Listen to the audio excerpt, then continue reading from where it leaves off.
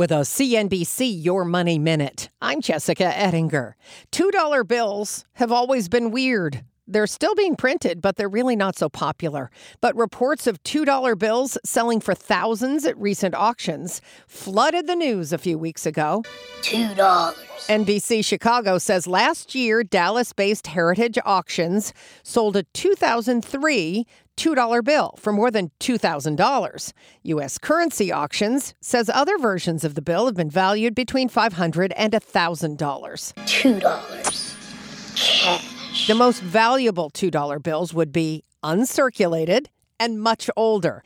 But if you've got $2 bills sitting in a drawer somewhere, it might be worth looking. Condition means a lot, and you need to look for low serial numbers and printing mistakes.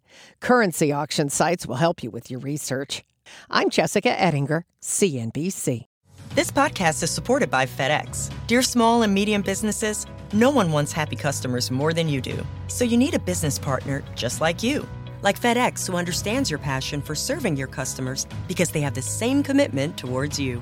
That's why FedEx offers you picture proof of delivery, packageless and paperless returns, as well as weekend home delivery to 98% of the U.S. on Saturday and 50% on Sunday. See the FedEx service guide for delivery information. What's more, FedEx Ground is faster to more locations than UPS Ground. Trust FedEx for timely deliveries. See what FedEx can do for your business. Absolutely, positively FedEx.